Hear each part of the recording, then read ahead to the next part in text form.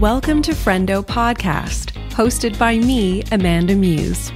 As a YouTuber, I've shared my life online for the last 8 years, and now I'm excited to learn about you. Friendo celebrates people and their stories, from interesting jobs to unique passions and curious life skills that the world should hear about. Community is everything.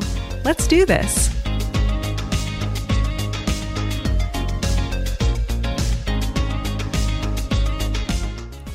What is your origin story? You know the one. Your birth date, your parents, their ages. Are they your biological parents, or perhaps you were adopted? What about siblings? How many of those? Family traditions? Cultural experiences? Those details, your start in life, they don't really shift. They do, however, impact you and how you identify and what connects you to your story. It's amazing how we can take these seemingly minor details for granted. We piece together our lives as we get older, connecting to our history and building a future. But what if those details aren't shared with you? What then? My friendo guest today is Garian Sparks Austin, a registered social worker and psychotherapist in Milton, Ontario. She's also a single mother of 2 and a Korean adoptee. Today, Garian shares her story with us about her start in life, how she came to grow up in Canada, along with her thoughts on helping families through their adoption journeys. At the end of the episode, Dean and I explore our feelings about the topic and share stories of our time overseas. As a note, what's been happening around the world toward members of the Asian community is devastating. The most recent wave of anti-Asian rhetoric and violence, amplified by COVID-19, is the latest chapter in a long and tortured history. We also know that Asian women have and continue to disproportionately experience anti-Asian racism and violence. To my Asian community members, we stand by you. In the episode, I make reference to the Asian American community. However, I misspoke and intended to say Asian community. Thanks for your understanding.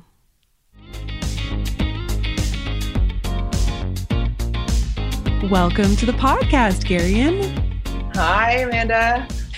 So before we, really dive into this, maybe you could tell me a little bit about who you are, and then we can jump into why you reached out to me today for your story.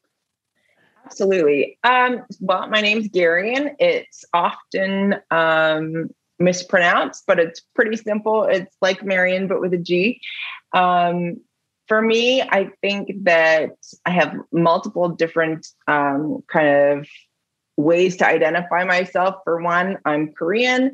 I was born back in the early 80s in South Korea. So I identify as a Korean adoptee. I'm also a mom and a single mother of 2 beautiful children. I have a boy who's almost 12 and then a daughter who is almost 7. I'm also a registered social worker, psychotherapist, and I created my own kind of therapeutic practice last year. And obviously the pandemic has kind of helped to expedite the expansion of that practice. So in one sense, I'm totally grateful for that. But the other, I'm so mindful of kind of the overall global experience that we're going through. Oh, it is a time, isn't it? Amazing that people can still connect with their therapists and talk to people, through video calls. But yeah, it's something. It is something. So you mentioned at the top that you're an adoptee from Korea. Tell me a little bit about this story. How did this adopted left on a doorstep? What? Yeah, so the story goes that, in and around April of 1983, back in Seoul in South Korea, something left me in a basket on a doorstep. Luckily, I was found, and then I was placed in an orphanage where I stayed for a few months. And eventually, I was adopted by my family. Some people would say my adopted family. for me, for simplicity and just kind of the reality of it, it's my family. And they lived in Canada. And so I flew on over with my dad and here I am. Wow. So how long did you stay in the orphanage for? It was a few months and it was also delayed. So when my dad went over, he thought that he would only be there for about a week or so. And then he ended up having to stay for a couple more, I think an extra week before we were allowed to fly home.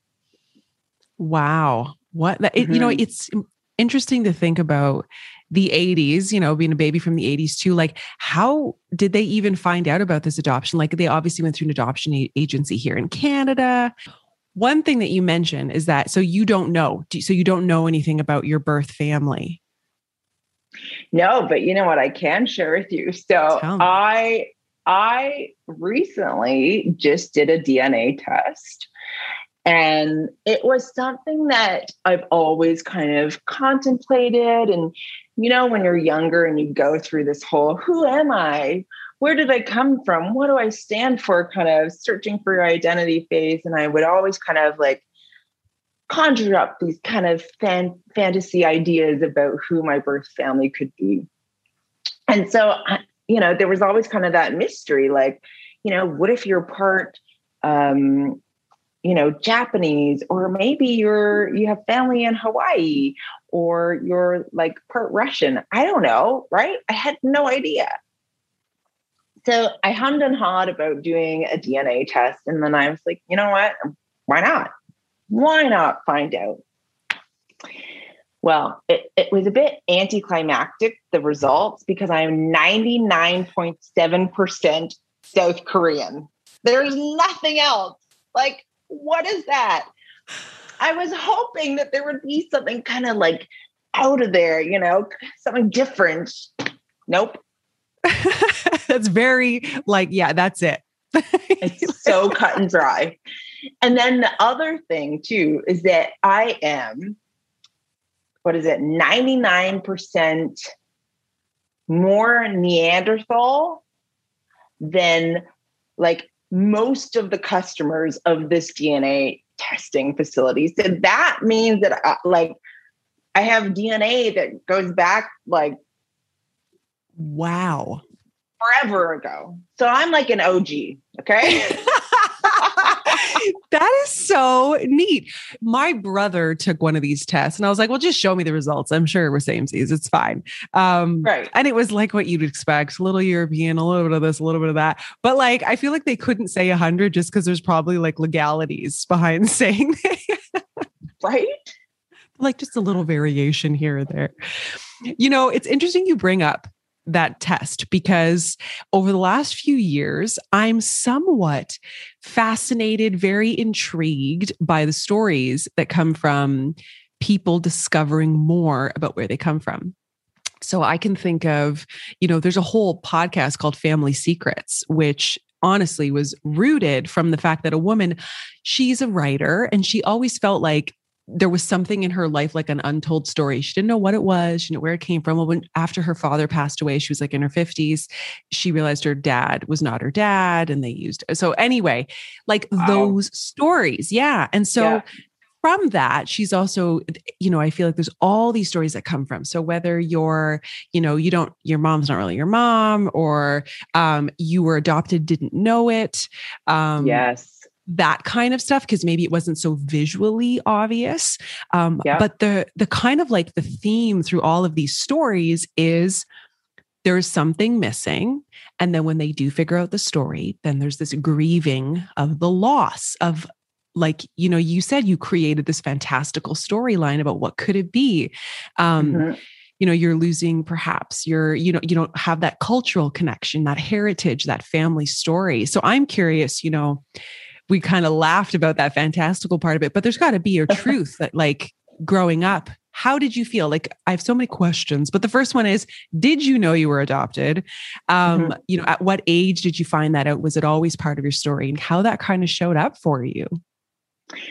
It's so interesting because from what I can recall, I always knew, right? Like I just knew clearly my family is Canadian Caucasian, we look nothing alike. And it's not like it was a recessive gene that I just kind of popped out of my mom and I was Asian, right? Like the reality is there. There's a stark difference. So from what I can remember in my memory box, I've always known. However, it has shown up in times of my life where it's been questionable. My mom tells me this story about my first day of kindergarten. And I grew up in Halton, like in Milton, small town, used to be like a traditional kind of farming community and predominantly very Caucasian. I went to school and my mom picked me up at the end of the day. And she said, I was just like bawling. And she's like, whoa. Could it have been that bad? Like I have two older brothers who, like, was pumped for school, so excited. And then here I am just bawling at the end of the day. So she's like, well, what's wrong? They said that you're not my mom.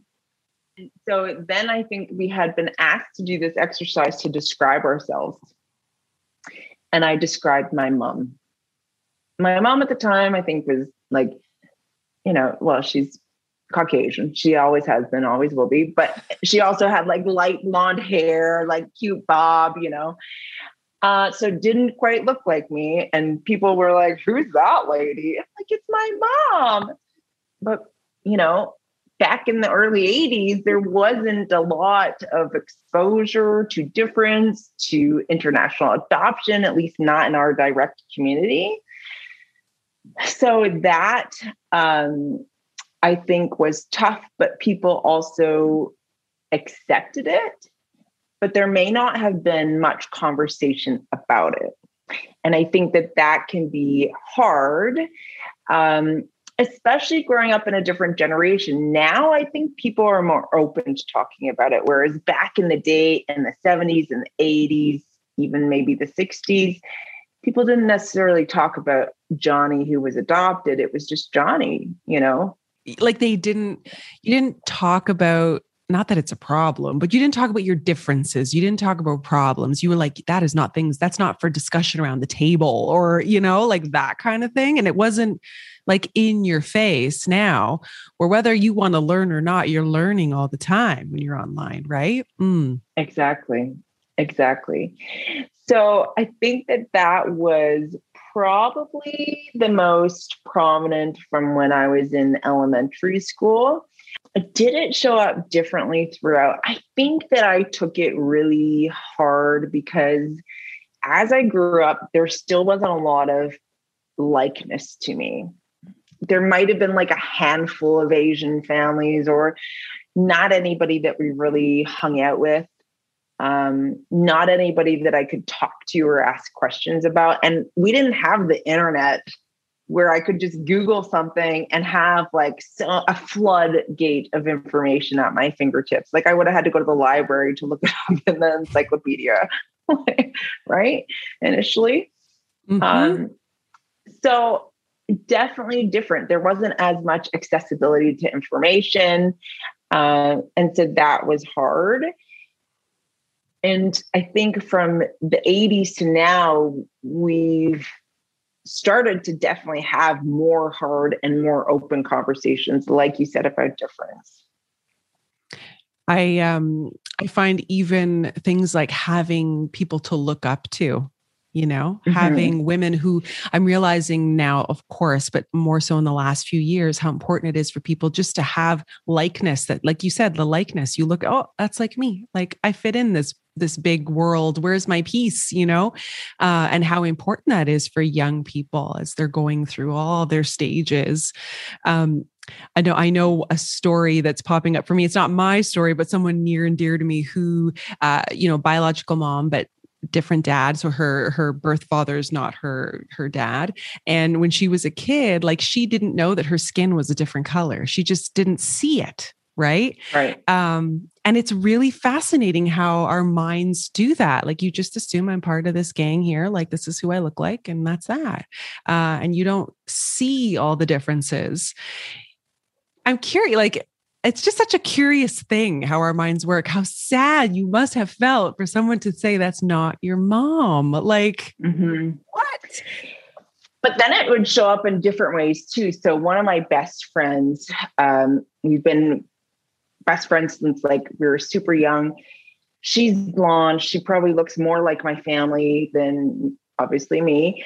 And I remember, in high school, we'd go to say like my mom's work function or something. They would go to her and say, "Oh, you must be Garian. It's so nice to meet you." And I'm like, "No, that's me."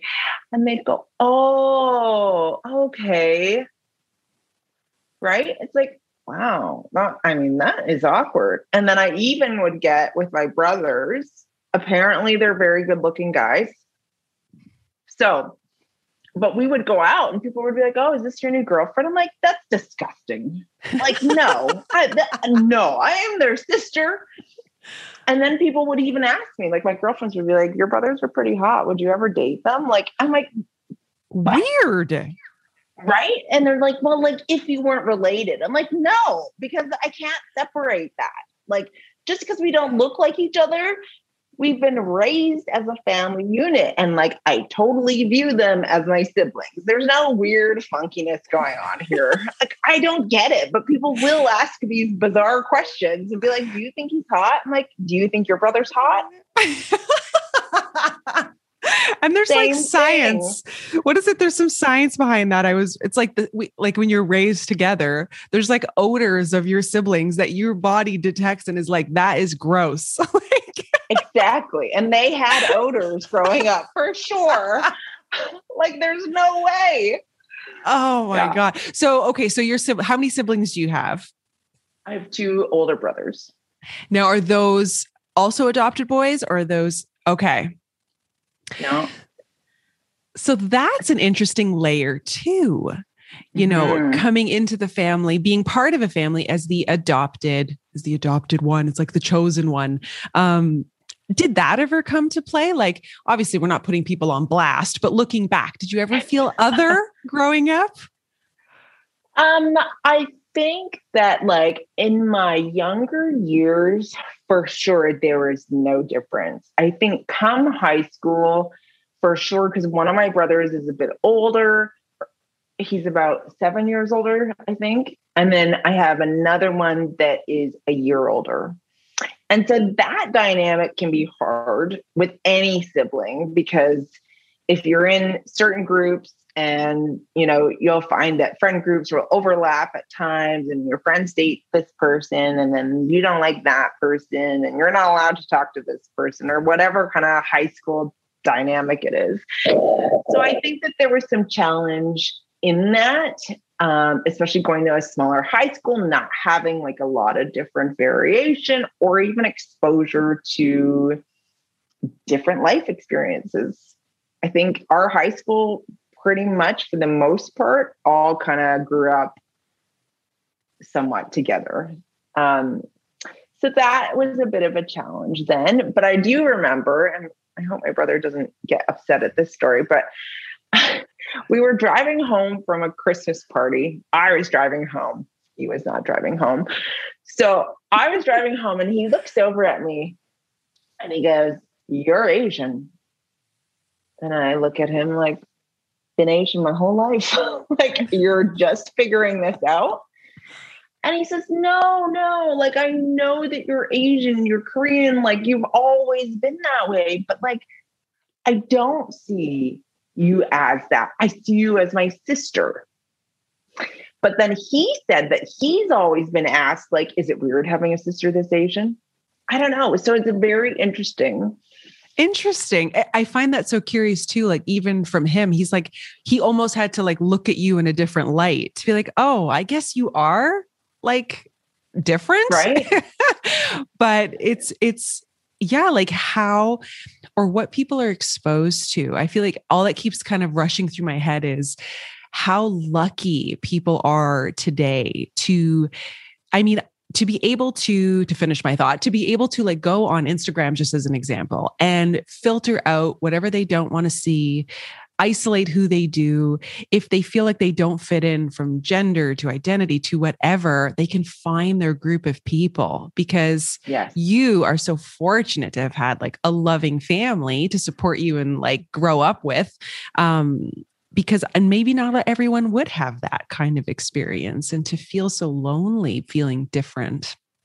Mm-hmm. And I think it's hard because people don't know how to acknowledge that difference, right? It's like, do I or don't I? And that can be challenging, right? Especially in the times that we're seeing now, especially in the States, like with a lot of the, the Asian population being targeted by hate. It's tough. So do I acknowledge that, especially because I'm not in that group? Is it okay? And is it safe to acknowledge that? I think that people don't know how to do that, but they won't necessarily have that conversation to say like, hey, how do you want to address this? People just don't ask the questions instead. Absolutely. We have some adopted children in our family. And one of the things that I love to see is that my aunt, and we've talked about this on the podcast before, but she's always taking time to educate herself on how to best support the kids. Because one thing she was saying is like, no matter what, a child who's gone through an adoption has experienced the trauma of losing their birth family. And those feelings might show up in ways you don't expect, or maybe there's symptoms that you don't even realize is related to that. And so she's constantly educating herself on that. Also, how awesome that these tools are even available to her now. I'm just curious, like, did your parents go through anything that kind of prepared them for being adopted parents? I know that they had looked like being presented with other children before they adopted me. So they did go through their own kind of decision-making process and what they felt would be kind of most fitting in a time where, again, like we said before, difference doesn't always work out. I don't know if there was as much support for them, especially during my teenage years, because it really kind of showed up then. I don't know if they had accessibility to kind of ideas or tools that is available now, or even acknowledgement. Like so for me, I think that you said adoptees will often grieve the loss of the family that they never had. And that totally resonates with me. And I think that there's almost like this inherited abandonment wound, like legit from my birth or shortly thereafter. That's the word I was looking for. That's the big word. Yeah. Yeah. Huge. And you don't even have to be adopted to have that kind of a wound, for sure. But I think it is there for adoptees who don't have their story. They don't have that information. And even if they do have that information, they still are allowed to go through that grief process. Because just because you have words on paper doesn't mean that it informs or takes away from your emotional experience to kind of metabolize that part of your story. For me, I didn't have that word and I didn't know what it was for so long. And so that process, I think, it's shown up in my intimate relationships, right? Like, and how I chose to have intimate relationships as a young lady, sometimes not making the best choices, and so really doing that work to figuring it out and to acknowledge it and almost being conscious of it still to this day, to say like, ooh, is that a trigger for me? Is that showing up like, okay, that's, my wound kind of trying to surface again. But now at least I can name it. I have strategies to deal with it. And I also know that I can talk about it. Those are big things. Huge. And it's so important. And even, in talking with some of my friends and hearing their stories, they're not similar, but also kind of normalizing that abandonment wound and how it shows up in different ways for people in their lives. It's so important. And that has been so helpful for me too.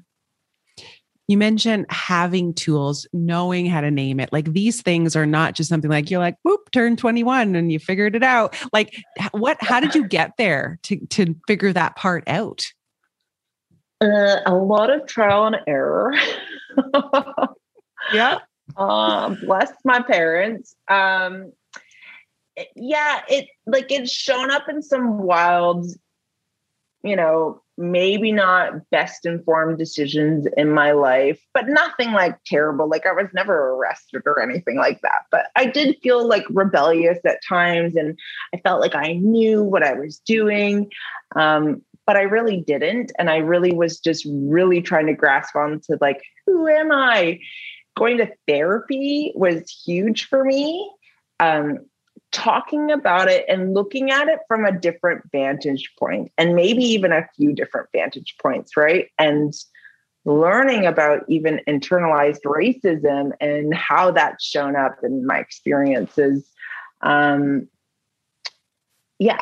I think therapy was huge. And then also choosing to continue to engage in self-development. I mean, I have my professional development too that I do. And sometimes it kind of weaves back and forth and, helps me, but it also helps me in my professional life too. So that's been huge. And just networking, connecting with other people. And that's kind of the fuel for my fire is that, okay, great. Like I've done so much learning. I want to continue to learn, but I also want to be able to have impact or help others discover that as we kind of journey through life. There's so many things that I want to talk to you about. Even just the part you mentioned, internalized racism, but then just the racism. I wasn't even sure if we were going to be able to talk about that, if it would be too much for this one show, this one episode, but there is so much going on in the news right now. And, I can't help but think about you as a young girl growing up, how that, even just that element about what being Asian means or meant at that time and how that impacted you. And then not having an Asian family to go home to. Mm-hmm. That is just, I will never understand that as a white woman. Right. Mm. Right. And I think like, if there were any young experience of racism, they don't stick out in my mind for sure. And I think like, had it been at school, like I would hope that the teacher would have said like, hey, Johnny, that wasn't very nice. I think that like I have moments in my life where it was blatant racism. And people would say, I can't believe that happened in our town. Like, well, I would like you to believe it because it was real and it wasn't very nice. And I think that, some people are like, well, racism isn't as bad in Canada or it doesn't happen. Well, I don't know, but, some people who are kind of not a different skin tone, different color, different race, ethnicity, sure, they may not get the experience. I don't know. I feel like that statement is very much like, okay, your privilege is showing. Like you did not experience it, therefore it doesn't happen. Like, yeah. But it's true. Sometimes I know I've had conversations like that too over the years where friends of mine have, having lived in a different place, in a different country, different culture, and going like, oh, I see it now. Now that I'm looking at it through a different lens, I see how racism is working. And even then it was just the ice, the tip of the iceberg. Big time. Something that is coming to me right now is like, I'm basing this off of an episode, of course, that I listened to, another great podcast. I'm just a podcast addict, but a woman's story who had been adopted. I believe it was from Korea as well, actually. Similar kind of thing where the story wasn't there. So, she doesn't know her start, just like you. I can only imagine that it's hard because it would be nice to like have a stake in the ground. This is the story. And then you could process it and kind of move on. And she had similar lovely family. But then when she became a mom, it was quite triggering because you sort of, or actually any mother really, I find you look at your parents in a completely different way because you're like, oh, I'm on the other side of the curtain now. I kind of get it. Was that an interesting transition for you when you became a mom? So it's funny that you asked that because I went back to Korea. It must have been in 2008. And it was something that I had always wanted to do. So I went back with my then husband. We went for just over 2 weeks and we stayed at a hostel for Korean adoptees. It was lovely. Very much like a culture shock for me. I had read all the books, looked up as much information. I even went to church, a Korean church, like locally, so that I could just immerse myself a little bit more, try to get used to the language, learn a little bit, but I wasn't very successful. It was a culture shock for sure. Beautiful. I got to learn more about kind of the politics behind Korean adoption. And I even got to go to the orphanage that I had been adopted from. Wow. Yes.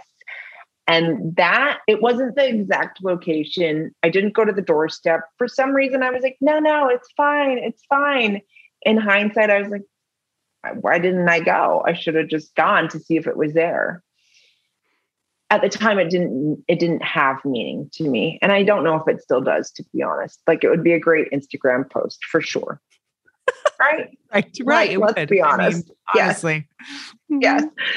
But I did get to go to the orphanage there, and it was kind of sad still. Like rows of little babies that just needed that nurturing. And I was like, I will take all of these. I want all of these babies. It was so sad.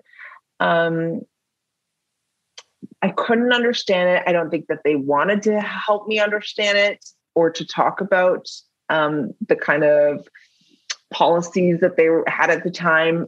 So that was an interesting part of the journey. It was so beautiful, though, to be able to explore, part of where I was, but also confusing.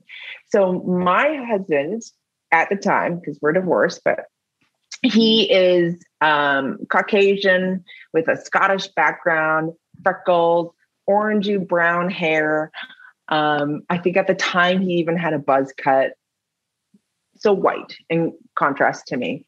I was married, had wedding bands on, all that kind of stuff. And it was still hard because I remember being in the subway and this woman came up, this elderly woman who was Asian, Korean, I'm assuming. And she just made like that horking sound. Mm-hmm. Uh-huh. And then she. Oh. Right. Mm-hmm. At you. Uh-huh. And I was like, my then husband and I just kind of looked at each other like, what the?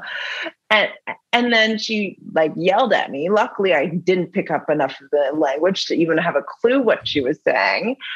Like that was probably a saving grace. And then I was just like, what just happened? I didn't get it.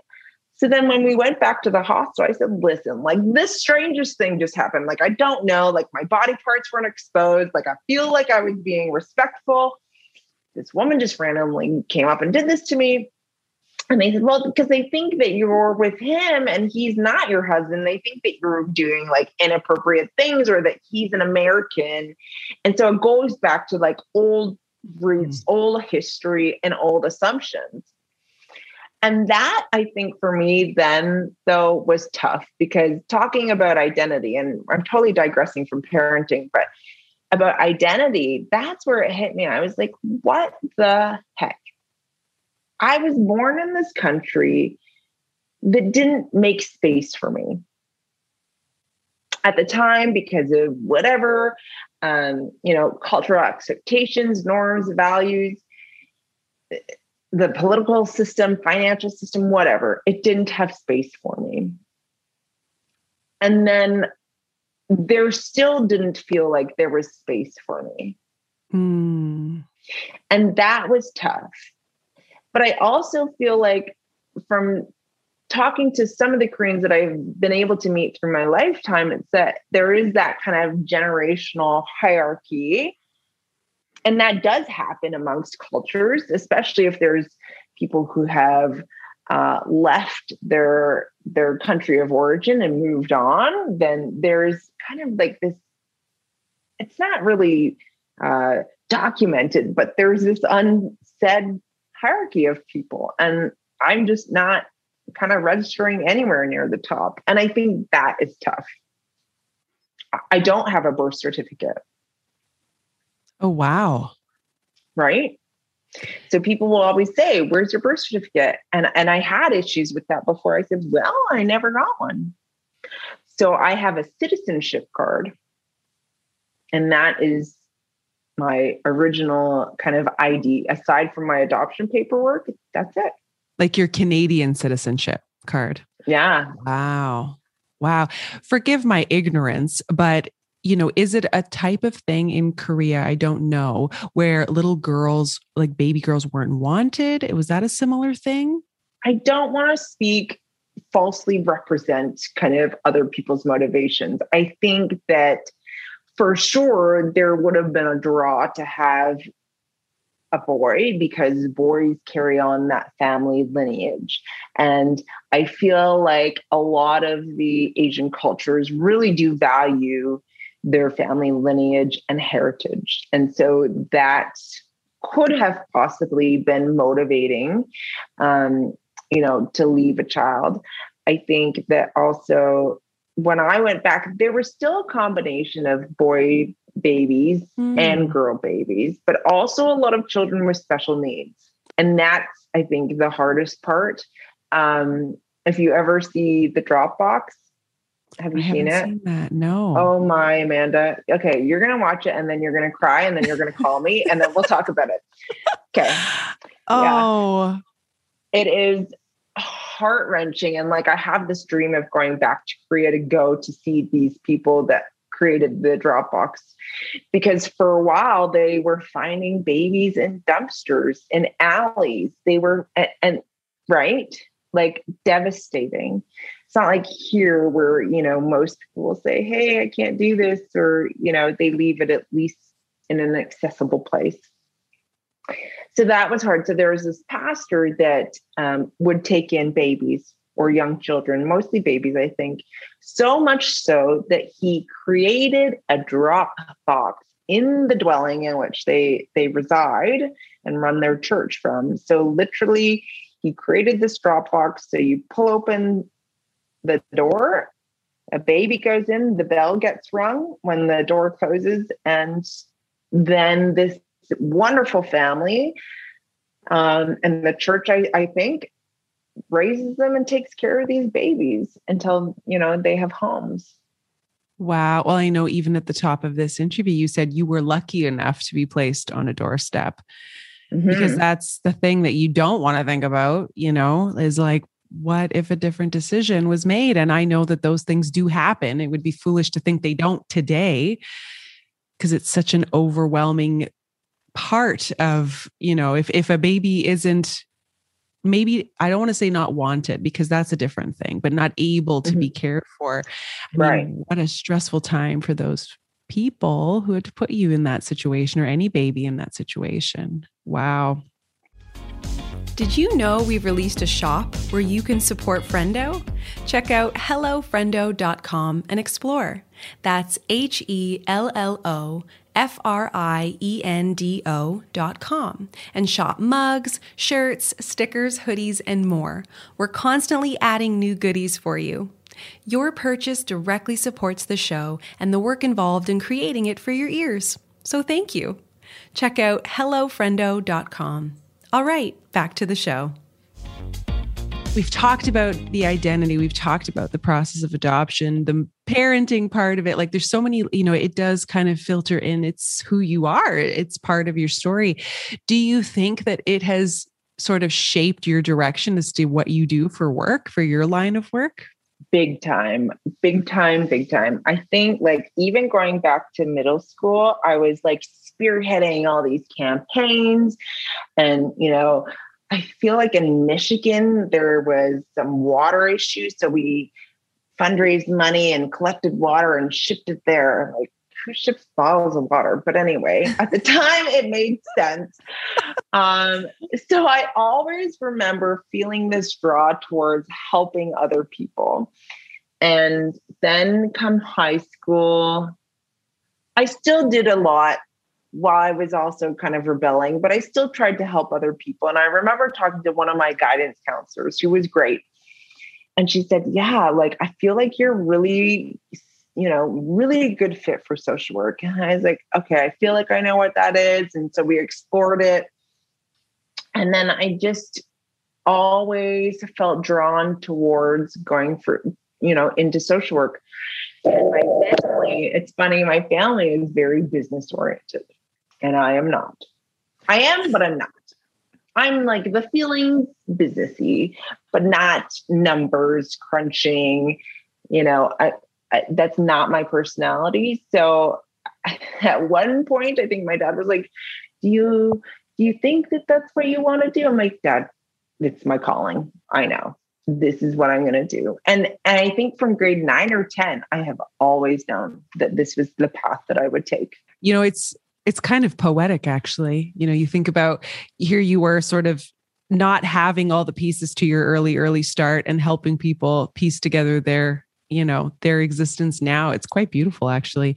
For families who are perhaps in a similar situation, but right now where they have adopted children, either internationally or not, are there things like that are just good to know, tips for families to help support children? Because one thing I notice is like, speaking with people in my life is like, they do have adopted children and they, after doing some courses or reading some things, see symptoms, things happening that would demonstrate, we have an issue. Like, we should be talking about this, but the child is like hands off. No.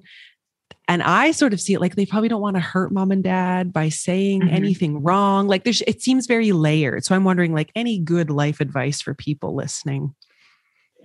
I think that for one is have the conversations. I mean, obviously in circumstances such as that could be similar to mine, I think it's important to acknowledge the difference and talk about that. Have an ongoing dialogue. It doesn't have to be like, Johnny, we have to sit down and talk about this right now. It's so important. But it's about opening up that space to have those conversations and going back to that. So that they know that, hey, I feel like I'm having an identity crisis, Mom. Like, I need to talk to you. Can we talk about this? Or, hey, I feel like I want to try and search for my birth family. Do you think that that's okay? Is this something that you, as my mom and dad now, can support me in doing? Explore those conversations, acknowledge that they're going to be uncomfortable and hard at times, because they are. But any conversation with your child is going to be awkward at times because you got to talk to them about sex. So talk to them about adoption, right? Make it kind of a habit and incorporate that, and give them that space. So, drop the crumb here to say, okay, here we're open, and then we're going to wait for you to come to us. Don't feel like they can or don't want to offend or to hurt you. And I think that that's another thing too, is that as the adoptive parent, try not to personalize it. Right? Because kids can be mean, and, especially in preteen, teenage years, like, you're not my mom, I hate you. Kids can say really mean things, because behind that statement, there is that abandonment wound. There is that grief and loss. There is that, who the heck am I? And where in this world, out of the billions of people, do I actually fit and belong? And it's not even to say that you as the parent has done a terrible job. it's just that in their mind, in their worldview, they're trying to figure themselves out. And, so instead of trying to fight or resist or to hide it, be a part of that and nurture that so that they don't go through the crazy rebellion things that I did, or at least it's a bit more, tame. And that they can sort through those wounds and that grief maybe a bit more in a finessed, supported way where they are connected. Absolutely. I mean, gosh, that's such good parenting advice, to not personalize it, because I feel like that's where we go wrong. We take it hurts us when we feel wounded by words or actions. But there is so much power in it's right. Just knowing that this is a topic that is not off limits, and that when you're ready, I'm good. Which might not be now, which might not be next month, because you're I've seen other stories of folks in my life where it was an off limit subject matter, and there was some serious rebellion, and there's some serious work, right? That needs to happen even now. Cause it's, like you said, you noticed in certain relationships, oh, that behavior, I know where that's coming from, or I know why I'm doing that thing. It's just so powerful to feel supported and validated. I think that's wonderful advice. Well, Garion, this was such a lovely conversation. I thank you so much for being here today. Thank you for having me. I've thoroughly enjoyed it, and I feel like we could go on for days. So I know. I might have to have you back. There's a whole other side to your story, you guys. My.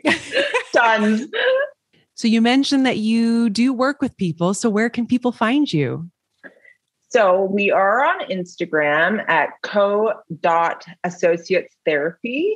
And I also have a website. It's www.coassociatesmilton.com. So search us up. You can always send me a DM or an email or give me a call if you have any questions. I love that. Well, you guys have already seen how easy it is to talk to Garion, so check her out. Well, thank you so much. Thank you again for having me. It's been a blast.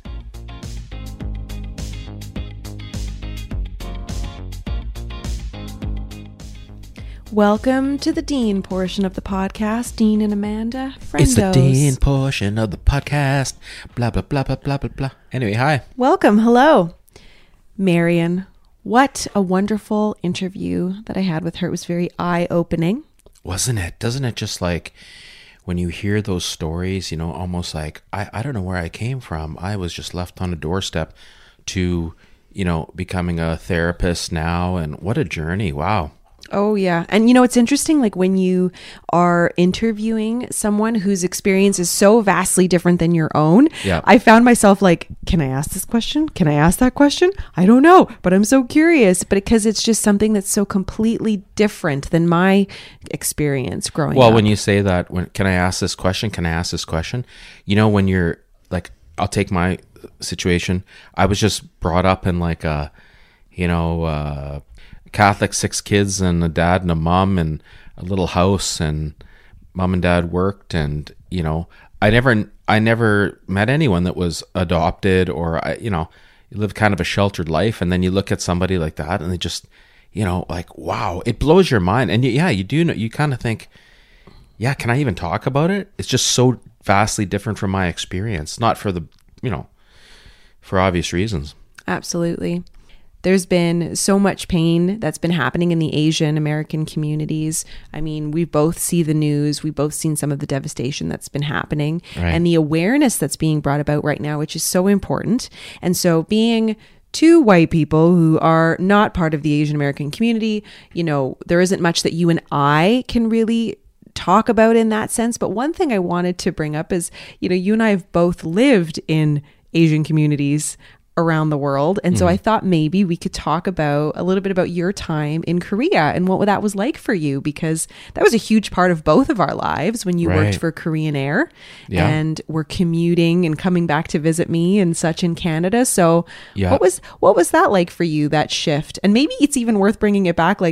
You went to Asia first time was in Taipei. And so you were in Taiwan, and then you spent some time in Shanghai, and then you spent some time in Korea. So what was that experience like?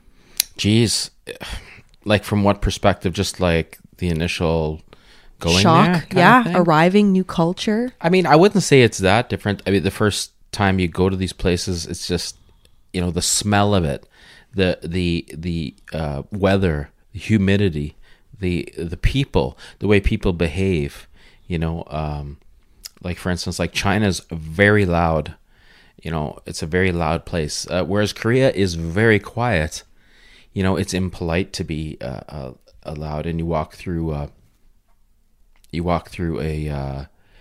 market or something like that, and it's just very silent. Everybody's very, you know, conscious of how much noise they're making. So Really? I didn't know that. I never went to Korea. Like I visited you in Taipei. I went to Hong Kong, but I didn't spend any other time in China. But yeah, I definitely didn't make it to Korea. So that's so interesting. yeah, well, Korea's kind of an older place.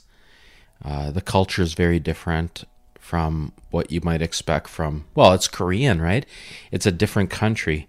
When you talk about Asia, I mean, you're going right across the landmass, right, to Kazakhstan and that area. But when you're talking about Eastern Asia, it's like, okay, well, where are you talking about? The Philippines is different than Korea, and then, you know, China's different than Mongolia. And so, I mean, so to answer your question, I think going there was just, it's number one, it's a lesson in atmosphere. And number two, it is a lesson in culture. So, you know, atmosphere, like what you're eating, what you're seeing, what you're smelling, and then, you know, culture, what's impolite and not, you know, not really like accepted, and what you do, what's polite. And you find that, you know, you quickly adapt to a very strict code of behavior. For instance, like when we were at Korean Air, we were doing training, we would go eat in the cafeteria, and you don't drink anything until after your meal. So you would go through and get your food, sit down. And the other thing that's very polite is, or it doesn't matter, is you pick off other people's plates. And that's new. Yeah, I was like, okay, well, that's cool. But it's just things that are done. And then gradually, you know, you fall into it. And Korean Air and Korean was a very interesting place because it's hundreds of cultures, from pilots from different places and management and all that stuff. So it's definitely have a Korean culture aspect into it, but it also is very multicultural, like for the workforce and whatnot. They have flight attendants even who are Russian, you know, they're working there. So yeah, it was cool. I liked it. It was fun. One thing she brought up was a story when she was on a subway, I think, and she was with her then husband, who was Caucasian, and her being South Korean. You know, there's that assumption that a local woman made that she was potentially involved in some nefarious shenanigans with this man, right, that she was a local because of based on how she looked. It was just really interesting, like that. You mean them not accepting the husband? Well, not accepting her behavior or her perceived behavior. Oh, for sure. Right? I mean, so, you know, Korea is not a very big country, but it has very strong traditions and a history. You know, the Korean War. I flew with a guy that just to kind of give you an idea. This older fella, when we were taking the bus from Incheon into the Gimpo airport to do a flight out of there, which we usually didn't do. And as we were driving from Incheon to, you know, across, not the big bridge, but before the big bridge was built, all the tidal areas, you know, all the bridges, and the tide goes out really, really far there. And he was, you know, oh, you know, I have a story, and, you know, I just met him, so whatever. So we got in the flight deck, and I can't remember where we were going, and he was, I think, Anchorage or somewhere else, or Singapore. No, I think it was Anchorage. And in any case, he started talking about when he was a boy and them hiding from the Chinese soldiers and all the fighting, actually all the soldiers they were hiding from, and they would hide in these islands, and there's many islands around there, and at night they would crawl onto the mud and find crabs to eat and come back up, and they would lay in the grass all day, and they would fill their bellies with grass and with crab, raw, because they didn't want to light a fire. And I was just looking at this guy, and this is somebody that survived this, and now he's sitting beside me, and it's just like, wow. So what I'm trying to say is that compared to my life, that guy's seen a lot of hardship. So maybe that tempers like your certain beliefs and whatnot. So yeah, I mean, when he sees something different happen in his culture, like interracial interracial marriages and whatnot, maybe it's not accepted, But the thing is, it's not, that type of racism isn't exclusive to Korea.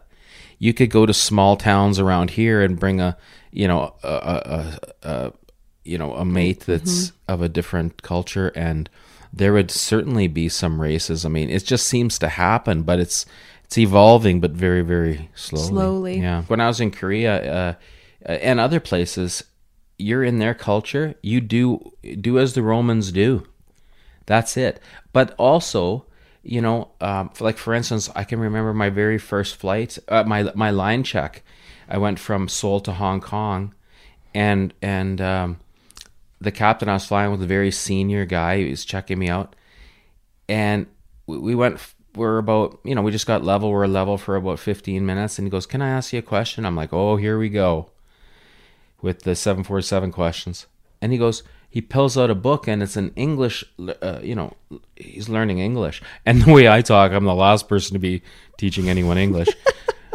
But we spoke. He was asking questions, and we were talking back and forth, and he goes, because they gave us a course on speaking Korean and Hangul, writing Korean, so we could read the signs. It's quite a good system, but they're also open to learning as well. So it's kind of like you're gonna be in a society. You're always gonna find different cultures, and it's kind of like learn to appreciate the things that appeal to you. Right. You don't have to force yourself into eating the cuisine and learning the language and all that stuff, but you can look at that and go, "Oh, that's great. You do this like this." And, I remember when we first moved to Malaysia, like I can't remember this person we were speaking with, but there's this element of when you are in a new place, you observe and respect and adapt mostly to all of the new cultures and experiences and traditions, but then also to preserve your heritage, you maintain elements of yourself, right? While you're abroad. And so, I would hope the same for people that spend time in Canada, that they embrace and learn and adapt and also maintain and preserve their culture and their traditions, right? And there's it's a delicate balance. You don't last very long. I've seen a number of pilots go through that in Taiwan, in China, and Korea, in Malaysia, and you don't last very long if you just try to, like, I'm going to get on board and I'm going to learn the language and all this stuff like this. Yeah, okay, but you can't change who you are, and you're not really impressing anyone. Like I never found a situation, like in some situations. I mean, after a flight. I would say, "Kamsahamnida, sugoha셨습니다." Like, thank you very much. You did a great job, and that was enough. The whole flight, I never spoke a Korean word, but they don't they're like, "Oh, you tried." Yeah. So you try things, and that goes for any culture in any direction. Try stuff. If people ask you, show them. And in that way, you don't feel like it's forced upon you, and people will learn at their own rate. And I think that's the thing, is that people get threatened because they think it's some kind of test or something, like, oh, these whatever culture moved across the street. Now what? We're going to have to learn this language. It's such a backwards way of looking at it. What are you talking about? Most of us in North America came from somewhere else. Exactly. Except for the indigenous people. Mm-hmm. So what are you talking about? We're all foreigners. There's just so much. When you delve into something in someone's culture, it's like, oh, it's just a big open, or it's just a big space with so much in it, that can be gained rather than than or resist. At very least be interesting. Exactly. Yeah, exactly. right. Well, it was so nice to hear Garian's story today, and wasn't it? It's just so cool to hear how she came from, where she came from, and I like to hear, like, when you hear someone talk about their culture and talk about where they came from, and it really puts a human side to it. And anyway, I appreciate that. It's cool. Yeah. Everybody has a story, right? And we can't assume that we know what somebody's, the path they've walked. So which is the basis of the whole Friendo thing. Everybody wants to hear. Let's learn about each other for a change. I love it. Yeah. Well, thanks for chatting, Dean. Yeah, it's good. I like chatting. And thanks for listening, everyone. And we'll catch you in our next episode. Bye-bye. Friendo Podcast is produced and hosted by me, Amanda Muse. Music on this episode is written by Chris Bevins and Mike Payne, performed and produced by MP Real Glow. If you'd like to help support the growth of Friendo Podcast, you can do so by leaving a positive review, sharing the podcast with your friends and community, and supporting the shop at hellofriendo.com. Find us on Instagram at shophellofriendo. And thank you for listening. And remember, be your own bird.